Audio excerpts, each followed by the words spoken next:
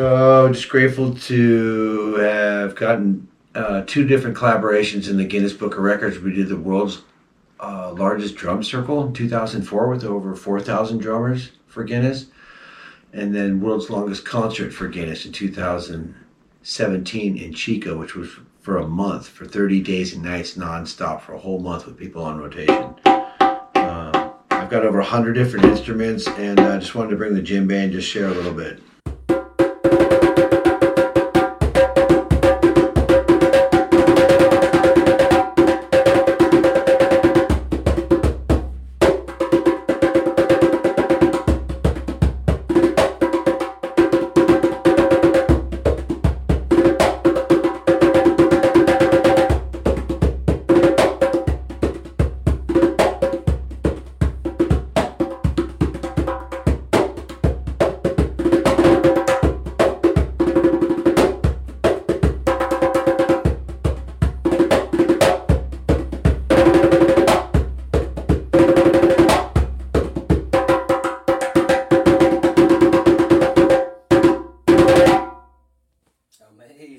Yo, all right, everybody. Welcome back to another episode of The Munch Gang.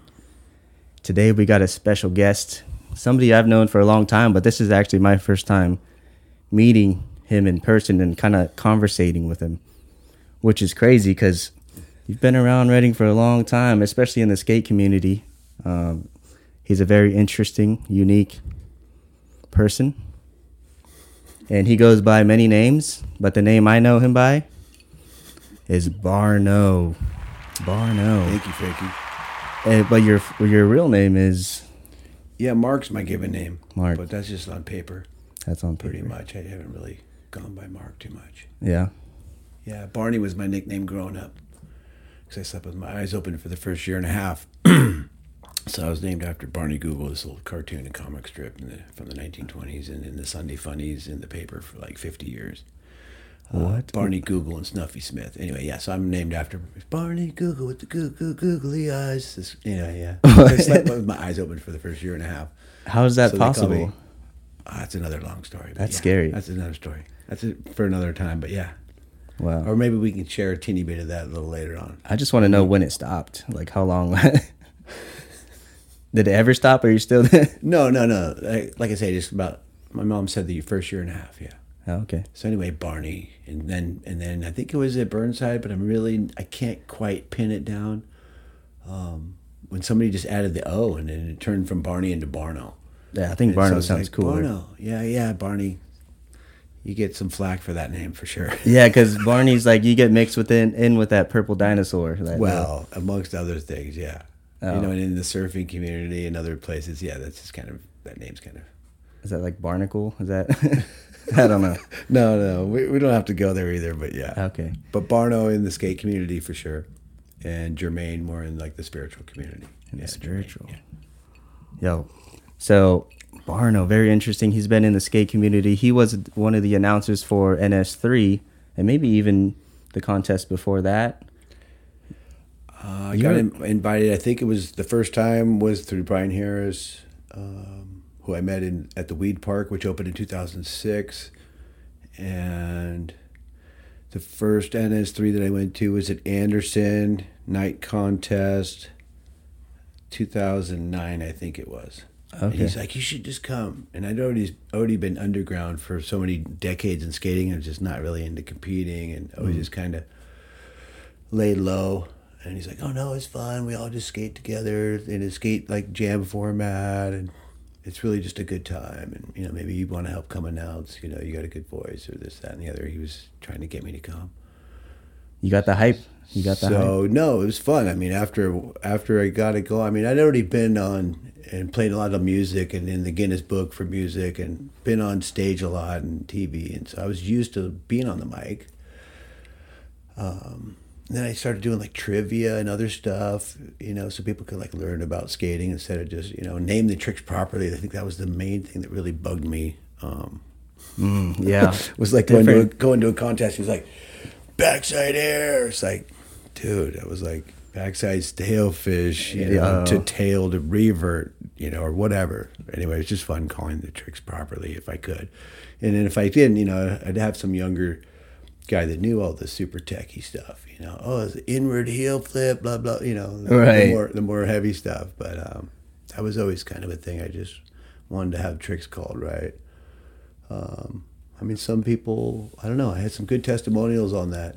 A lot of people would appreciate that, so I just kept going with it, and I've announced over 100 contests in Northern Cal now, more than anybody. Amazing. So that's felt good. Before we get into that, let me ask you where you're from. Where you're born? Yeah, Redwood City.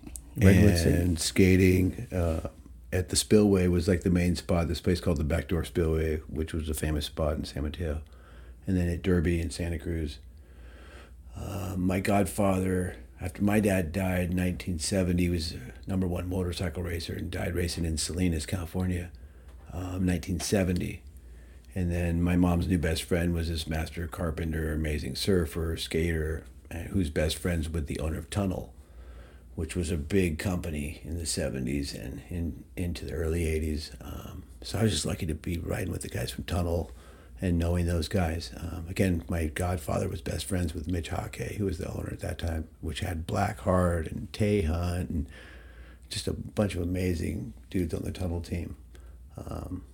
So yeah, I was kind of lucky in that way for sure. Yeah, I'd never heard of those two. Tunnel, that's a skate company, or is that? Tunnel is huge. Yeah, I actually have a shirt here. Tunnel. This is a reproduction, but yeah, with Tunnel. Really? And what year was that? You said? And all the main spots in the Bay Area and Santa Cruz that we would skate, which had the Spillway, which was the main spot where I would skate, was this place called the Backdoor Spillway. A lot of people called it the Belmont Drop. I think Thrasher Magazine listed it as they called it the Belmont Drop, but it was the sickest ditch ever. Huh. And one of them anyway, but the pit was pretty popular in San Jose too, and that's where Caballero rode and other people, but Spillway was huge, and I rode with a lot of heavies and guys that are in the Skateboarding Hall of Fame to this day rode this ditch when I was a kid. I was just a Grom, and I'm watching some of these amazing dudes. But yeah, a lot of Milpitas, again, Buena, famous spots, Winchester, etc.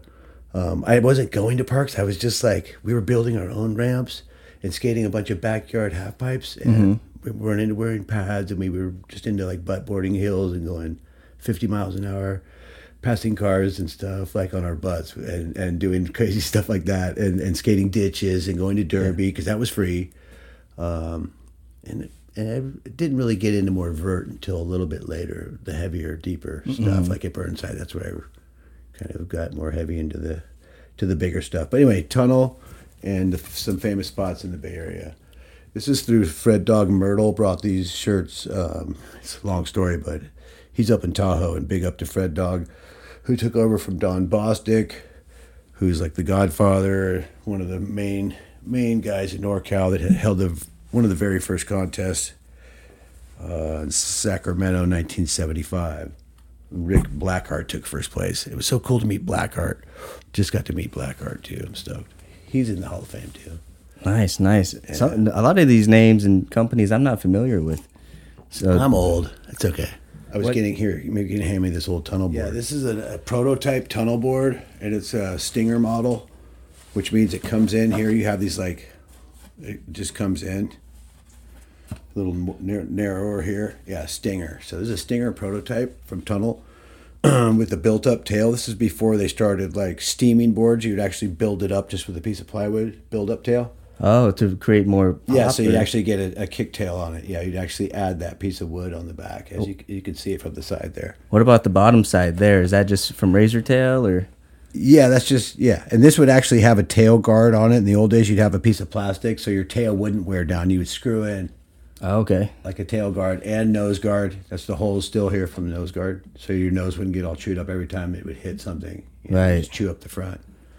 And then it has an old school lapper on the back, so you could go up, whatever, so you wouldn't hang up on the coping with the lapper. I've never seen anything like this. These wheels are newer, and these are Veriflex trucks, but this board, this is more of 80s here with the trucks and the wheels. But this board's late 70s, again, Tunnel.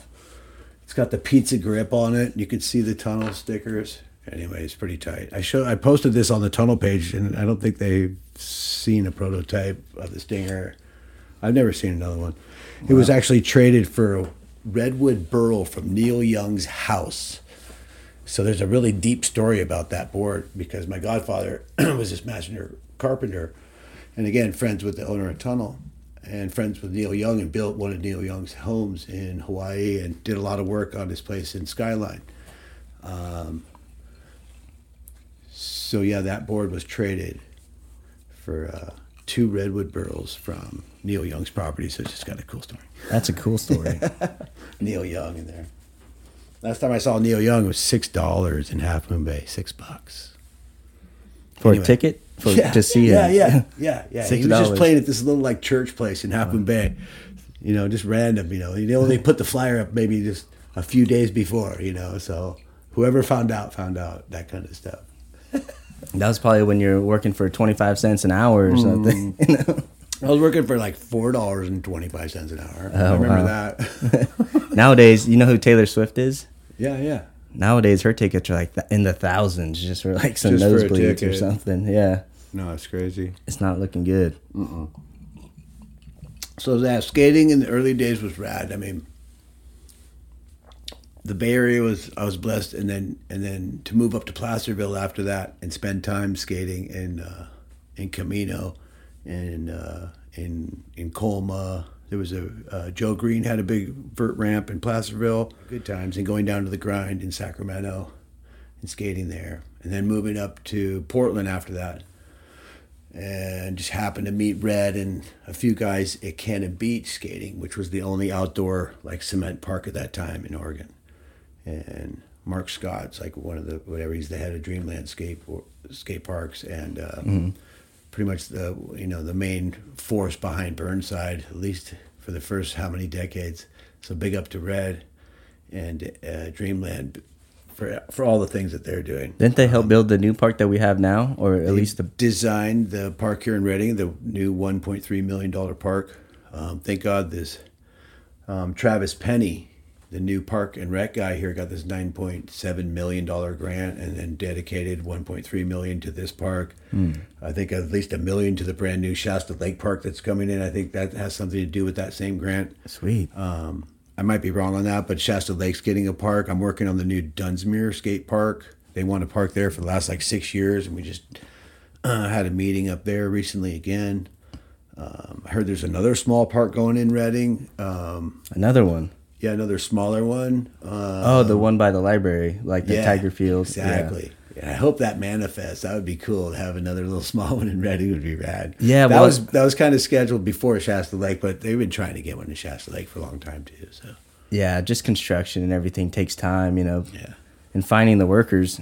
But yeah, Brian talked about it. I think everything was cleared, so everything's good. It's just waiting on, I don't know what it is, just the work itself or the reconstruction of the whole area, because right now there's still the tennis courts, the playground and all that, but that'll come soon. I don't know if it's going to be a whole park. I think they're just going to throw I think it was something really small, like skate obstacles, maybe like a ledge and a quarter pipe. Yeah, it was something small, but it was just cool that they would incorporate something to do with skating. Right? Thinking about us, because normally that's awesome. Normally that was our whole goal at Skate Movement for 13 years, give or take, however long that was to get a new skate park in Redding.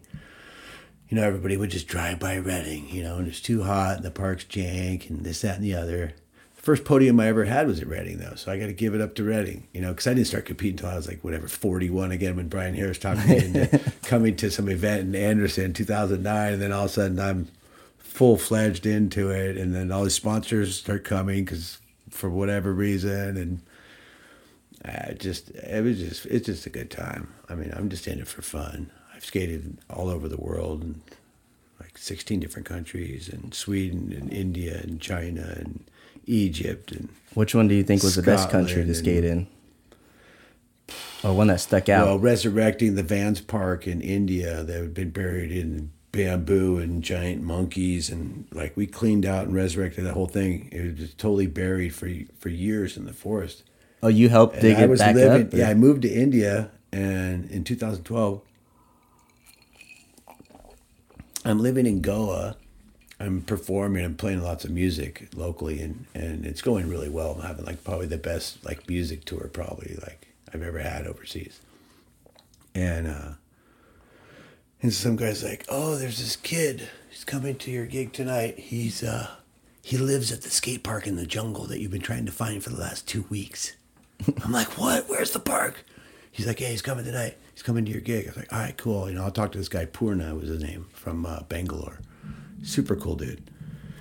And so I'm talking with him after my gig that night and whatever. I'm eating food, and he's like, "Yeah, I'm living at the skate park. I'm renting the house there at the old Vans Park." He goes, "But the landowner's like doesn't want us to skate, and if he ever catches us skating, he wants us to pay. He wants money." Mm-hmm. Yeah, in India, right? Yeah, they do what they can to survive. Gosh. No, it's crazy. It's fun, but like all your dreams can manifest in one, in one afternoon in India, or you can die in India in one day too. Yeah, you never know. No, it's crazy there. I had a great time. They treated me they treated me really good. But anyway, so I meet this dude.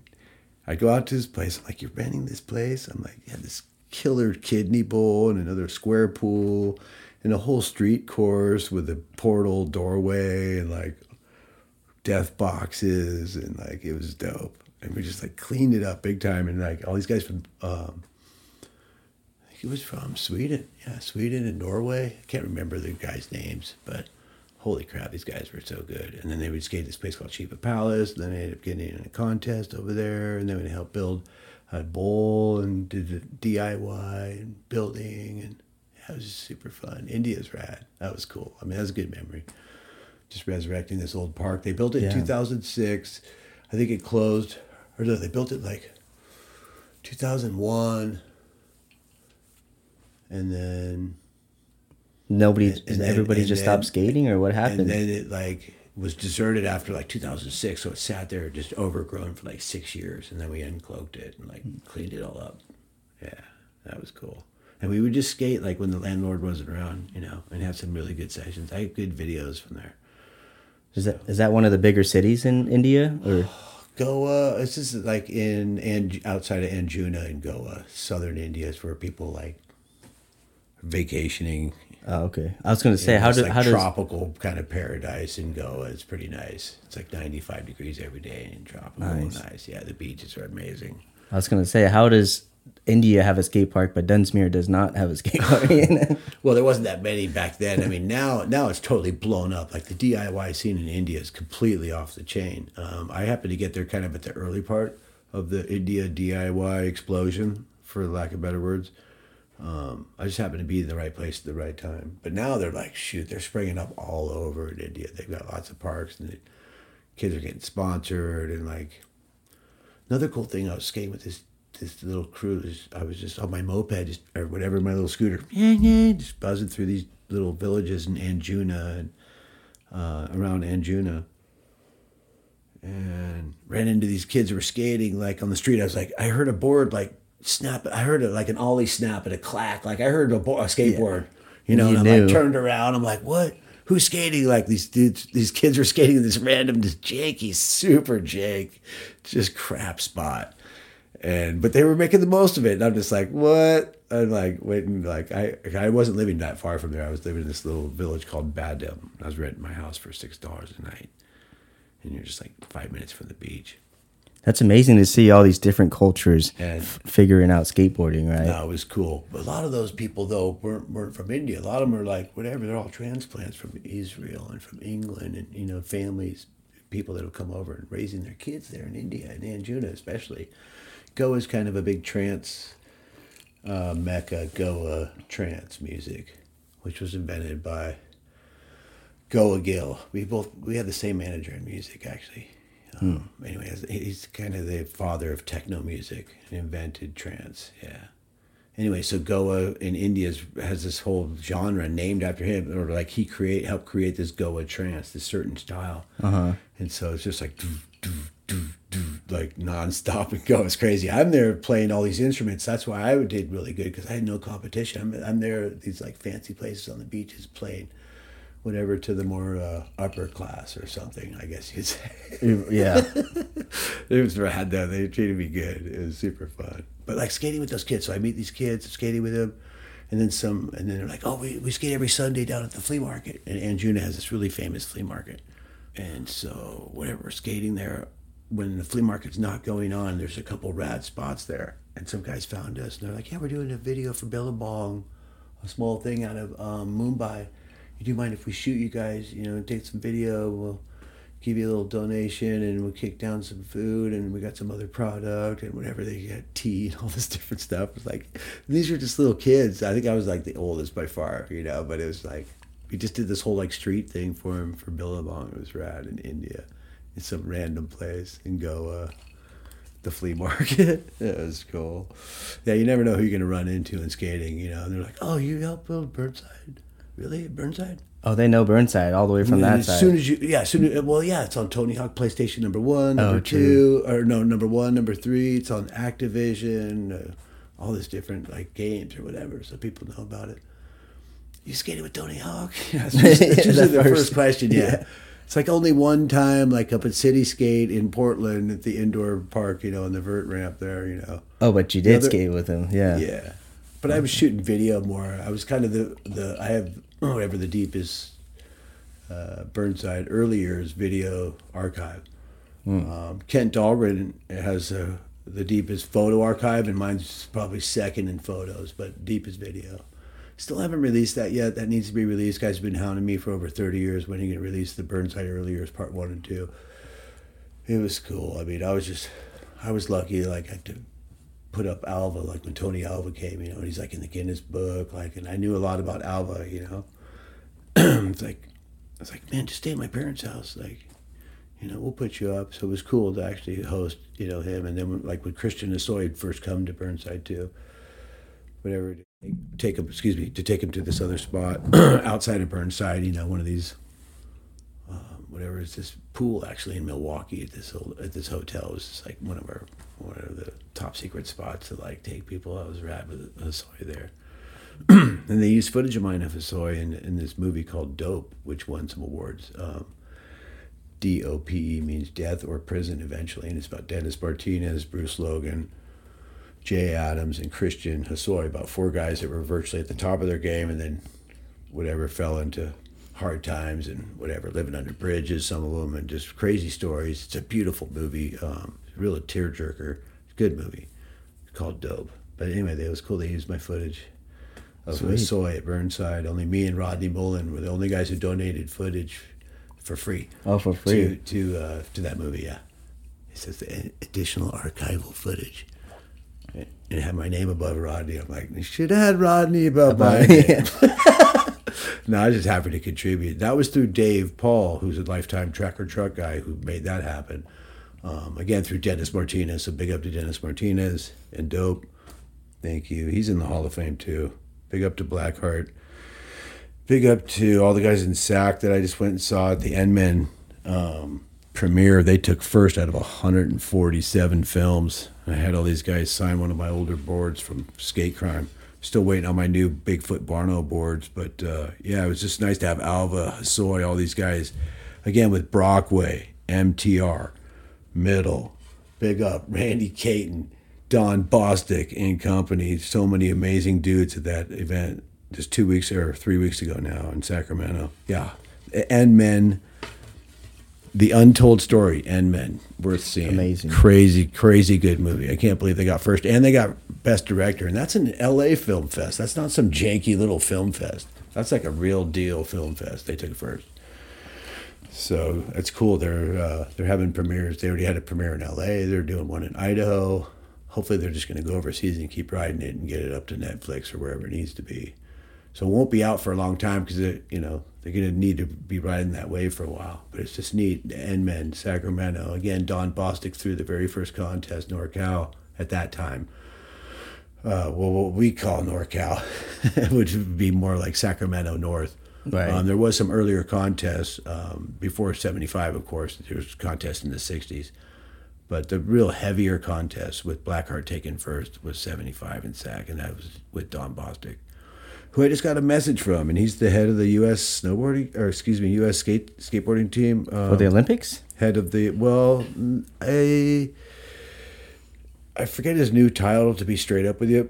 He's had a few titles. I just always have known him as, the head of World Cup series, the World Cup skateboarding, and I've been to a couple World Cup events where he's doing his thing. And he was running the snowboarding in Tahoe for years and handed that off again to friend Dog Myrtle, who was connected with Tunnel, who kicked down those shirts at the reunion. It was so cool hosting that reunion. I don't mean to backtrack, but yeah, hosting the Spillway thing was rad in 2015. So many guys came out of the woodwork. They used to ride this old ditch. Couldn't get Blackheart to come for a number of reasons, but yeah, all good. We had a good time. Wow. Yeah. Wait, and then Burnside too. Again, we didn't know what was going on. I was just using my tip money, just mixing cement. Buying my own bags and just mixing with a 2x4. I was working at Olive Garden. So I was just like taking my tip money from Olive Garden to buy cement, and because these guys started building this thing under the bridge, and we didn't know what was going on. We didn't know it was going to go to #1 in the world and be on all these movies and in Free Willy. Video games. Yeah, Free Willy, the one with the whale. They had that in there too. Burnside's like in the first 5 minutes, yeah. And then in Paranoid Park with Gus Van Sant, the director from Vancouver, it's in, I don't know. I think a Madonna movie and a couple, I don't know, at least 6 or 7 different pictures. You have to Google that. I can't remember all the movies, but it's interesting how many flicks that Burnside's in that you've heard of. It was kind of cool. So again, we had no idea. We were just like, and at that time, the mayor of Portland was Bud Clark, and he was super cool. He had a big beard. His son skated. I remember when they first came down to Burnside, and they're looking over the wall. And Bud had this huge smile, and we're just like, yeah, Bud. The mayor approves, even though we, took over this parking lot, But that landlord of that place was just standing on no legal leg at all. Had this total dilapidated hotel there and full of junkies and hookers and homeless people, and just the most craziest things went on in that old So he didn't really care. Place. Yeah, so the city was just like, oh, cool, there, it gives a place for the skaters to go. It got all the junkies out from under the bridge. It's a total win-win situation. Let us keep it. And then I believe they got historical status after 20 years, so they can't get rid of it. Nice. Yeah. At least I believe that's the story. Good luck getting rid of Burnside. It's almost like a national park now. Can't get rid it's like Yosemite of skate parks. And then as I'm going around the planet doing all this other more, metaphysical type, concerts and lectures, I'd always have my skateboard with me. So I'd always be able to skate all these random crazy places that I was going, just, it wasn't necessarily a skate trip, but I always had my board with me. Yeah. Because, skating wouldn't pay my way around the world so much as those other, my day job. But it's a good way of transportation either way, if you need to get somewhere. That's right. Thanks for having me, man. I appreciate it. No problem. Known this guy for a long time. I'm like, Frankie, growing up now. I remember when he was just a Grom at the contest. That first contest in Anderson at NS3, Logan Marshall was 6 years old. He was a baby. And he made the finals or whatever in the 11 and unders at 6. And I'm just like, I'll never forget that because that was the first contest that I was announcing with Brian Harris. Mm-hmm. Yeah, Logan Marshall, badass. Yeah, now he's grown up. And big up to Kevin Marshall. Big up to Pam Lewis, everybody at Skate Movement, Heather Harris, Todd Harris, Brian Harris, Allison, everybody. I mean, it's a long crew, long list there with big Chuck Horton, with Big Chuck, and so many different people. And just props to Scribner and Wiegand and just all the shredders that have been getting into Thrasher Magazine that are from Reading, and to Superb with Robbie, who's been one of my main hookups. Super stoked. Big up to Darkside, who's been a total just steadfast for so many years. So big up to Bruce at Darkside forever. He's just cool. He's always been there. I mean, a lot of people come and go when you're trying to get sponsors or people to donate for contests. But Darkside's always been there. Robbie's always been there. I still haven't even been over to Ray's. Ray's the total legend in town. I mean, he's one of my heroes, Ray Lee. So, I mean, yeah, just hearing stories about him and watching him skate at Reading back in the day and backside 180ing that pyramid the long way, nobody does that at Reading. Right. It doesn't happen unless you're Ray Lee. Yeah. So talk about a legend. Like, yeah, Ray Lee was big. Isn't it amazing that he opened up a shop? Like, who better than Ray to open up a shop? And Yeah, Ray? no, so deserved. Yeah, and I haven't even been over there. I've just been so busy doing what I'm doing up in Mount Shasta. I'm just glad to be down there and to get back into it a little bit more. And through Heather Harris and Skate Movement, it's nice. All I have to do now is just really just send an email and, and then everything's set up in whatever town that I need to be doing a contest, and it's totally legit. I don't have to be doing more of my private contests. I'll be doing one for my birthday in Shasta next month, and then I'm announcing at Eureka next month at the annual contest. This will be my third time out there. It's nice camping in the redwoods and in the coast. So yeah. Speaking of your skate, that's with Big T. So big up to Big T. Just wanted to say that too. I just wanted to say, speaking of those skate comps, you run a skate comp in Mount Shasta yourself, right? The Krusty Lurkers? Well, yeah, Krusty Lurker, yeah, that's been going on. That was through Brian Harris again, and me did this night session in Weed like 14, 15 years ago. And then we just like, man, and it was such a hit because it was at night. It was just like, I don't know, nighttime is just the right time in skating. And you got all lit up, and then, things just start to happen. That normally wouldn't happen in sessions. And then actually at that first session, there was a board that stood up by itself. By itself? Like, yeah, it was like this guy was standing on the board. Usually, when you have your foot on the board, the board is like this. You take your foot off and the board just goes down flat. And it just stayed up like that without his foot on it. And they were thinking, like, how's your board standing up? And I remember seeing it on Fuel TV once back in the day, which would show a lot of skate stuff on Fuel TV. Yeah. And they showed a board standing up, and I just thought it was a gag, or there's double-sided tape on the tail or whatever, some gum or something's holding it down. But there was nothing holding it, and I knew Will Grigsby from McLeod Shredder. I think he's in Tahoe now for many years, but he's like, Barno, like, I'm not kidding, dude, standing up, like I didn't do anything.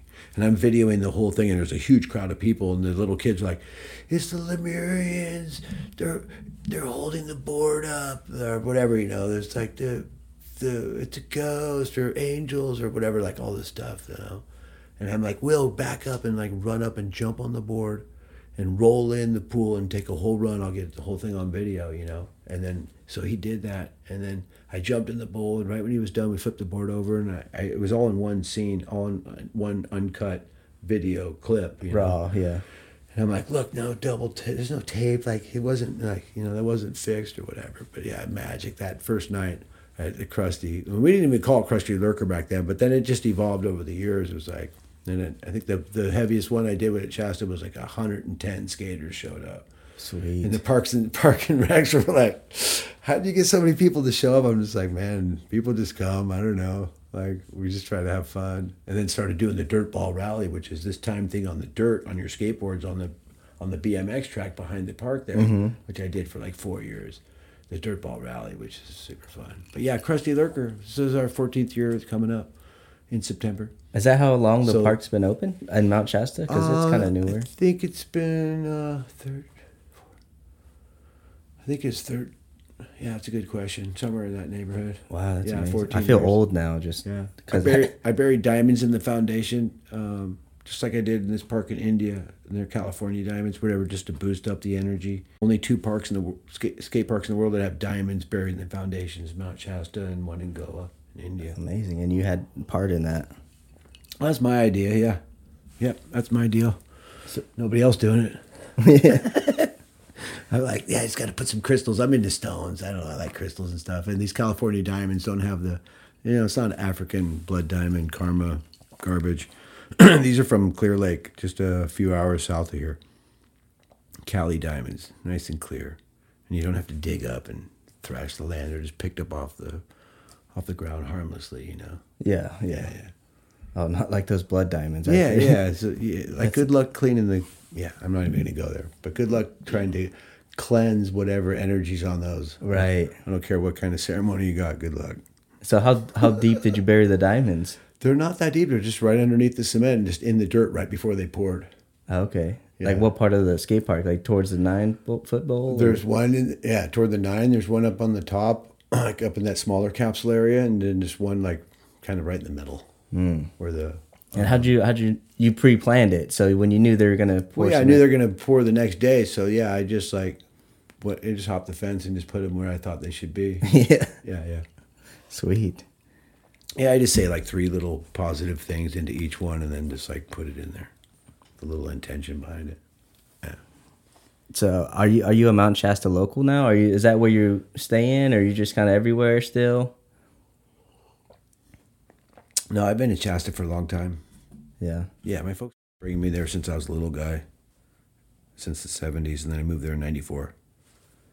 I wanted to bring up, I've always heard stories about, I don't know if you want to talk about it, but the Lemurians is very big around in the Mount Shasta area.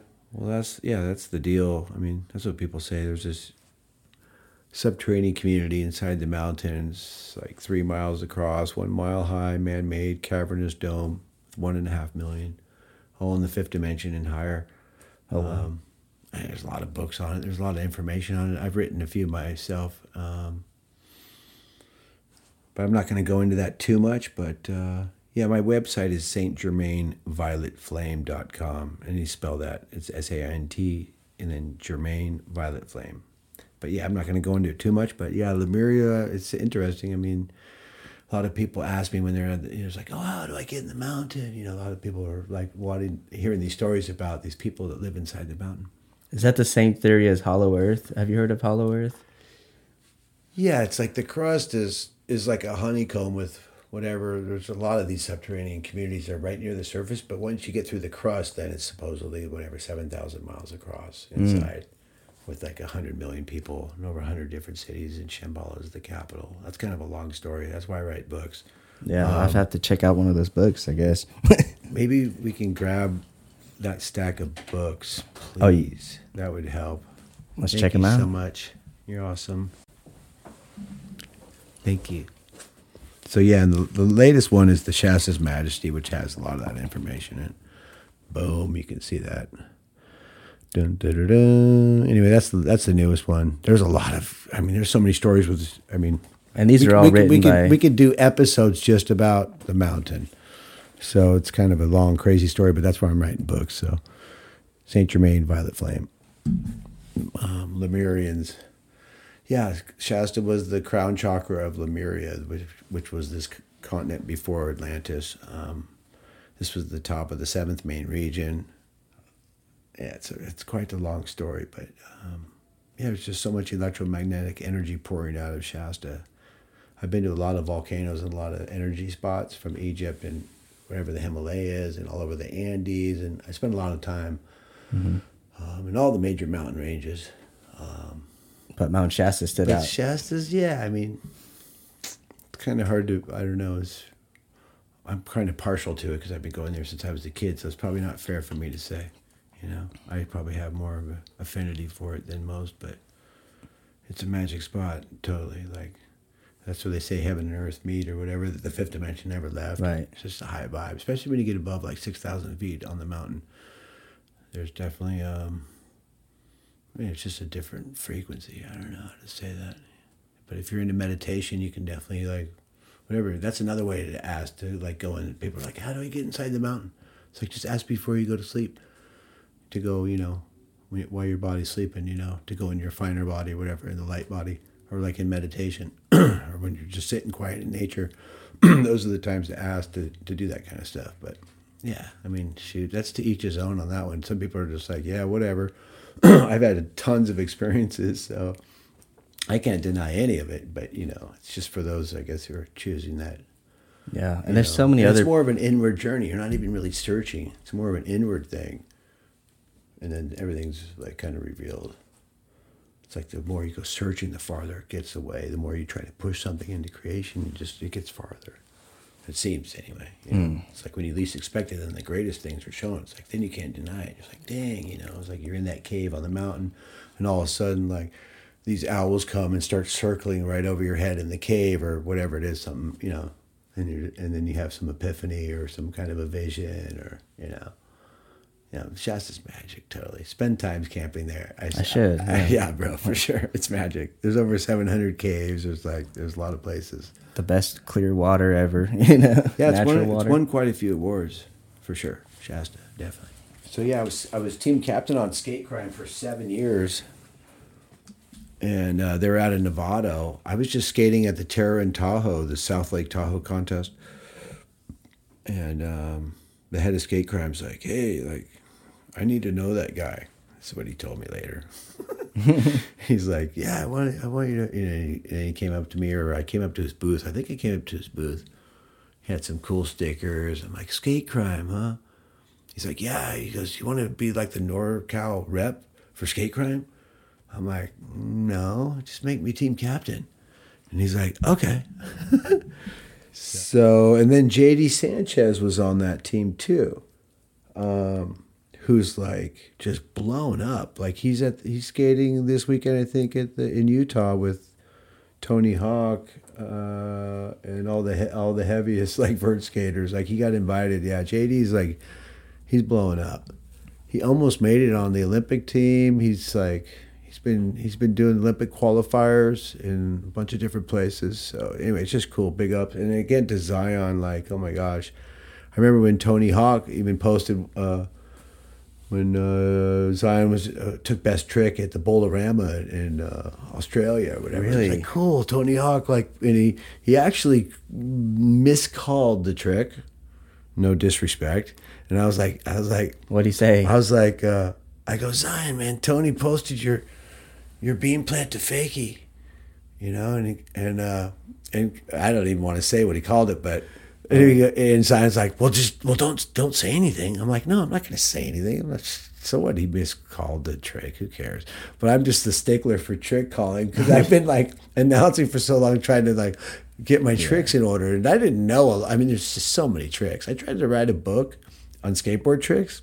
That did not happen, and I've written books. I'm like, that's an endless journey that I'm not ready to tackle. Trying to write a book with like every trick, and there's so many tricks. Or at least not every trick. That's impossible, I guess, because tricks are being made like Infinite. all the time. So it's like you could never do it. I gave up on that one in a hurry. But people have different ideas. Let's say, for instance, nowadays people call a pop shove a kickflip a varial flip now. Right. So would you consider that a varial flip incorrect? No, there's so many different names for the same trick. Yeah. You've had a couple pro boards or boards made after you? Yeah, there was just more of a commemorative model. Again, with the Barno board. This was the first one that came out with Skate Crime. I remember that one. Yeah, I remember seeing that one. And this is with the Violet Flames. You can't really see it because you got all these names all over it. I didn't go to my storage to dig out a plain one, but the newest one's going to be again with the Bigfoot. But it was more of a commemorative model because dudes are like, "What? Why do you have the Barno board?" It's like, "How'd you get that?" It's like, I know people. well, these guys just offered it through Skate Crime, and I was just like, I already had some ideas for a board, and I was like, well, that'd be kind of cool. And we actually sold a lot of those boards, and it wasn't about like making money, but it's just like getting them out. People are just like, I just like the graphic. I just want to hang it on the wall. This is Paul Kreitzenbeck's graphic, who's doing Dead and Company's posters, Dave Matthews, Fish, just all like so many heavy bands. And he's out of Dunsmuir. He's amazing graphic artist, so it's just nice to have that vibe. And I don't know, I did get a little bit of flack, but most people are just like, I want a cup, I want one. So, and I didn't, and I started competing in the Masters, and I wasn't, I was usually getting my butt kicked. I mean, I only took how many first place? Not that many, less than that many times in first. When you're in the same age group as Ray Lee, it's tough. Well, yeah, when you're 49 against 41-year-olds, it was definitely, that was. But once it started getting into the 50s and the legends, it was a little bit more like, okay, cool, I can compete at this level and actually get it more consistently on the podium. It was kind of fun. I don't know, it's just a good time. As long as you're having fun, right? I mean, that's what it was all about. Like I said, Brian talked me into this whole thing. Like I wasn't, like most people didn't have a clue who I was. It was like, oh yeah, I heard of this guy. He's one of the main original builders at Burnside. And most people, that was about it. I think I was the only guy certified actually to pour cement legally that had already been through whatever the training, the classes, to pour cement at Burnside. Was there a certain obstacle that's still there that you've poured on? There's a bunch of things that are still there. I contributed more on the square bowl. There was some features that are gone, like the original elbow. I remember working on an Arctic Blast with Monk, rest in peace, Monk from Grindline, who would come down from Seattle and help us work on Burnside, and he was simultaneously doing the same thing up in Seattle, and I was stoked to work on some projects with him too. That was really cool. But I remember one time working at Burnside, like in the middle of the night, Arctic Blast. It was like 30 below. It was so crazy cold, and we're down there like trying to mix cement. Like it was just way too cold. But like, Was it but snowing? we're or- like no, 30 below was like no, that was like beyond snow. It was like It's just freezing rain type stuff where it would just instantly like your breath would just I don't know. 30 below is kind of different. that sounds crazy. It's more of an Arctic type blast, but that was one of my favorite memories at Burnside.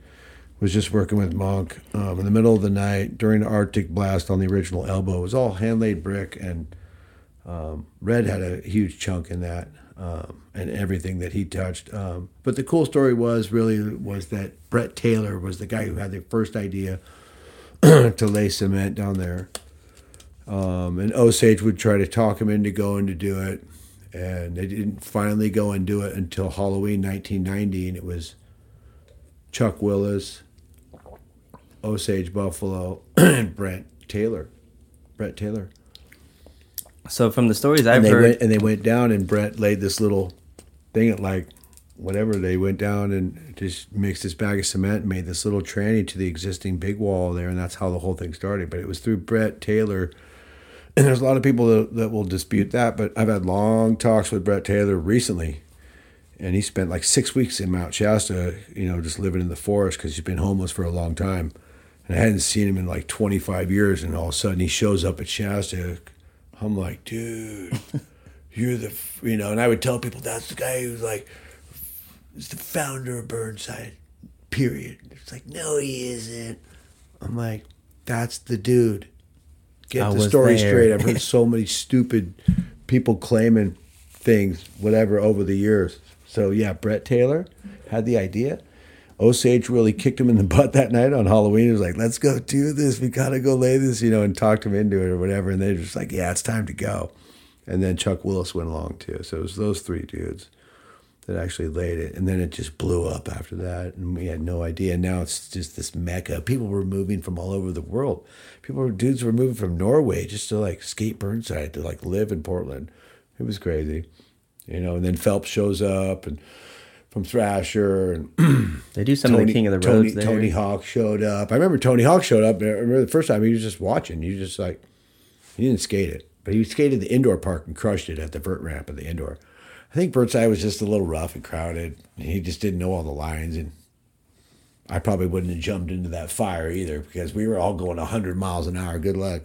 Yeah. Everybody was running each other over in those days. You didn't care. It's like if you're in the way, even if you were bros, it was like, watch out. Watch out. Yeah, no, for sure. And it wasn't as rough, Burnside. Like a lot of people are like, oh, yeah, I'm scared of even going to Burnside.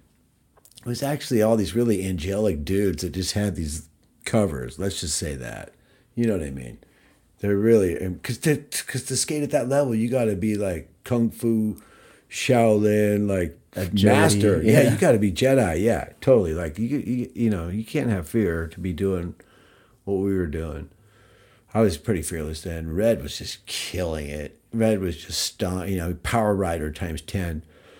And then he started building at Lincoln City and then Dreamland skate parks and built the biggest, scariest parks in the world. I remember when we were trying to, like, Red, like, we need Dreamland to come and build the park at Mount Shasta.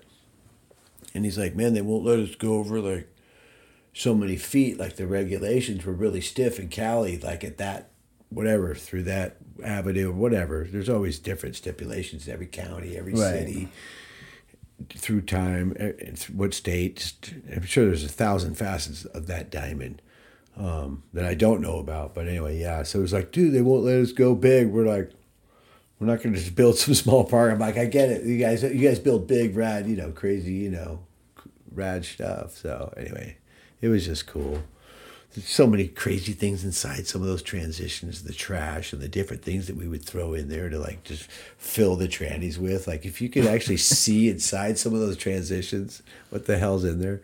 And Maybe then one some of them more was left diamonds. hollow, and like Coy and Gavin like lived inside the tranny and had the padlock, the key to like get inside to sleep inside the trannies at night. It was so rad. Wow. That was cool. Yeah, that was in the old original like Taco, which doesn't exist anymore. The A-frame, whatever Taco Bank thing was sketchy. It was so gnarly, and it was all just a bunch of vert, and it wasn't that big, and just all vert. That was super fun. That park made you better for sure.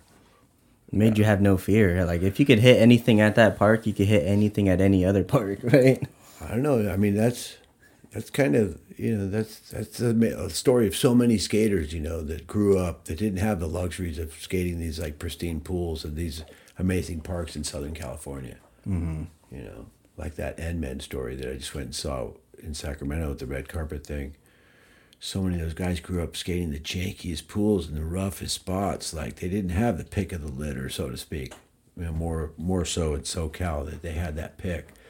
So it would just make them just that much burlier, that much gnarlier, because they had to skate stuff that was barely even skatable, So it does make you kind of, not better, but it makes you like, it doesn't make you worse, let's just say that. Yeah. But yeah. I think it's like a double-edged sword too, because nowadays kids that are younger, they're skating these pristine parks. So when they get to the street, they see like this janky force there or this janky four rail. Then they're like, oh, that's not to like the perfect specification of how I want to skate. Yeah. So they only grow up skating the parks as like everything's perfected there. So when they get to the streets, it's a whole nother story. Or just, to a pool that's like really was never meant to be, Just some pools are just like all vert, barely, 2 or 3 feet of tranny and 6 feet of vert. You know, and you're like, it's just, super hard to skate, but only the gnarliest dudes, that just made you a better skater. So I wasn't that big in pool skating. I grew up skating ditches. I was like the flat bang ditch guy. Excuse me, I keep banging the mic.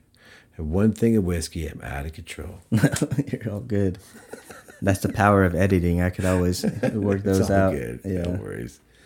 So, yeah, skating's been huge to me. I mean, shoot, I've been doing it for over 50 years now. 50 years? Or this is like the 51st year or whatever. So I'm just going to keep going. I've fallen over 40,000 times on cement. I figured it out since the 70s. And I really don't wear pads, never really been into it. I know a lot of people are against that. It's not that I think it makes you look like a wuss. It's just uncomfortable, I guess. Yeah. And I didn't grow up wearing pads, so you just learn how to fall. You They say, "Oh, Barno, man, you have the most graceful bails in the game." I'm like, that's why I'm still alive. Like, it takes skill to fall. Lost a lot of my friends to skateboarding, unfortunately. We used to butt board a lot when I was a kid, and some of those guys passed away. It was gnarly. They were doing over 60 miles an hour, butt boarding on Road Rider, like just old school stuff. Ballsy. Yeah, we were pretty crazy back then. I remember my brother going to jail. Like, my mom's like, "Your brother's in jail for reckless driving on a skateboard." Reckless driving on a skateboard. It's like, yeah, he's like the cop said he doubled the speed limit. On a skateboard? And passed like 4 cars on a double yellow where you're not supposed to pass on a double yellow. Amazing. Yeah, on a skateboard, it's like, yeah, Jackson jail. Go get him out. No more skateboarding for a month. Yeah. Or whatever he got grounded for. You can get a ticket for not wearing a helmet skating down the street, Yeah, They right? used to get you for that. I'm like, what? Yeah, we were pretty crazy. We were shooting like freeways even and highway stuff, which was that was next level for sure. But yeah, not anymore. I got a little more sense now. If you had some advice to give to the younger generation or the new generation coming up, what would you tell them about skateboarding and what to look forward to or what not to look forward to? I mean, because skateboarding teaches a lot of stuff, right? Skateboarding. I mean, to me, it's real freedom, just to have the wind blowing in your face. And I don't know, just the sound. like I'm into slides, so I get these crazy long squealing, like I don't know. It's hard to duplicate that sound. I don't know. I just like the sound, and again, it's just having the air. So what would be my advice? Just have a good time. Yeah. You know, who cares what anybody thinks of you? A lot of people, oh, Barno, you got no style. You're so stiff. I remember this one. I won't mention his name, but very famous dude. And we're at this contest.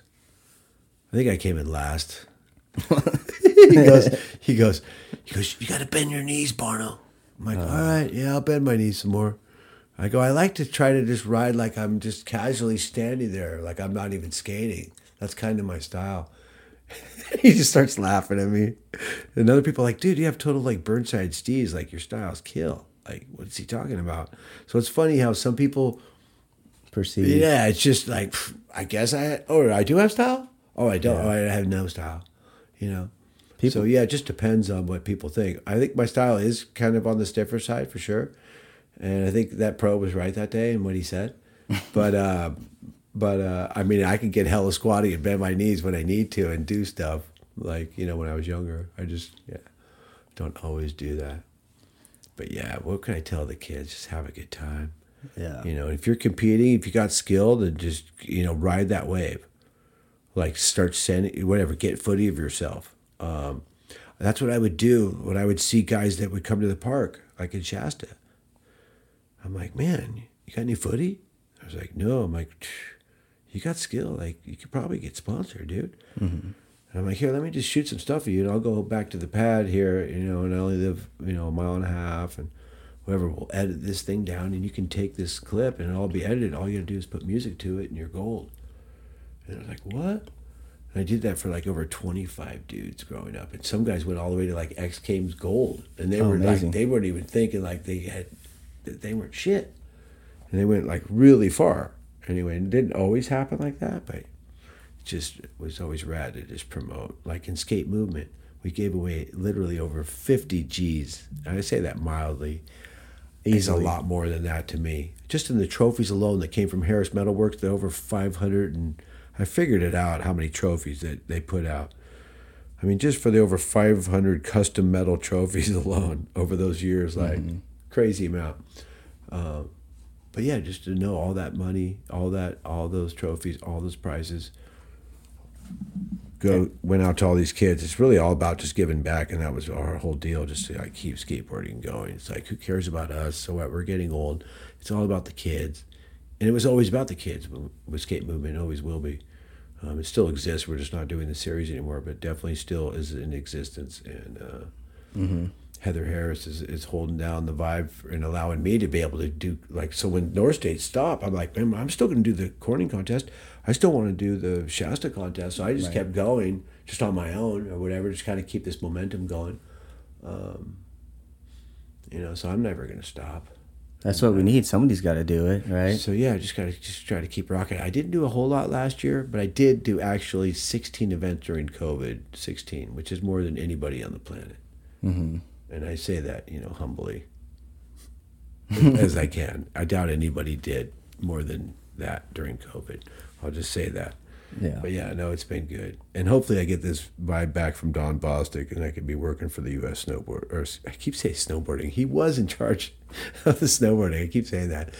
Actually, Bostic invented slope style. He invented so many different things. Like, he was telling me that the Edmund thing, that slope style was invented in Mount Shasta, where I live. I'm like, what? He's telling me the whole story about how he saw the snowboarders doing this certain thing on the mountain. He's like, well, it's kind of like street style skating, but it's slope style, you know? And then that totally caught on with whatever, and then being in the X Games and all that stuff. So yeah, it's interesting. And going to Vert Attack really changed my life too. This thing in Sweden, I went for like 3 years in a row. And all the heaviest guys in vert skating would go, and there's no prize money. It's just about like, just come and skate. But they get people from like 25 countries like every time they do it. It's crazy. You get all the best skaters in the world, or at least the majority of the best vert skaters on the planet will go to Vert Attack at least once in their career. Let's put it that way. Super cool. So that was really fun. Hanging out with Bucky Lassick, treat me with so much respect, and hanging out with Mike Vallely and Andy McDonald and Sandro Diaz and Rune Glifberg and just all the heaviest like vert dudes that I could hang out with. Good times. Danny Way? I never met Danny Way. Never met Danny Way. Yeah, I never met Danny Way, unfortunately. That'd be kind of cool to meet Danny Way. Yeah. But no, never crossed paths with him. Never.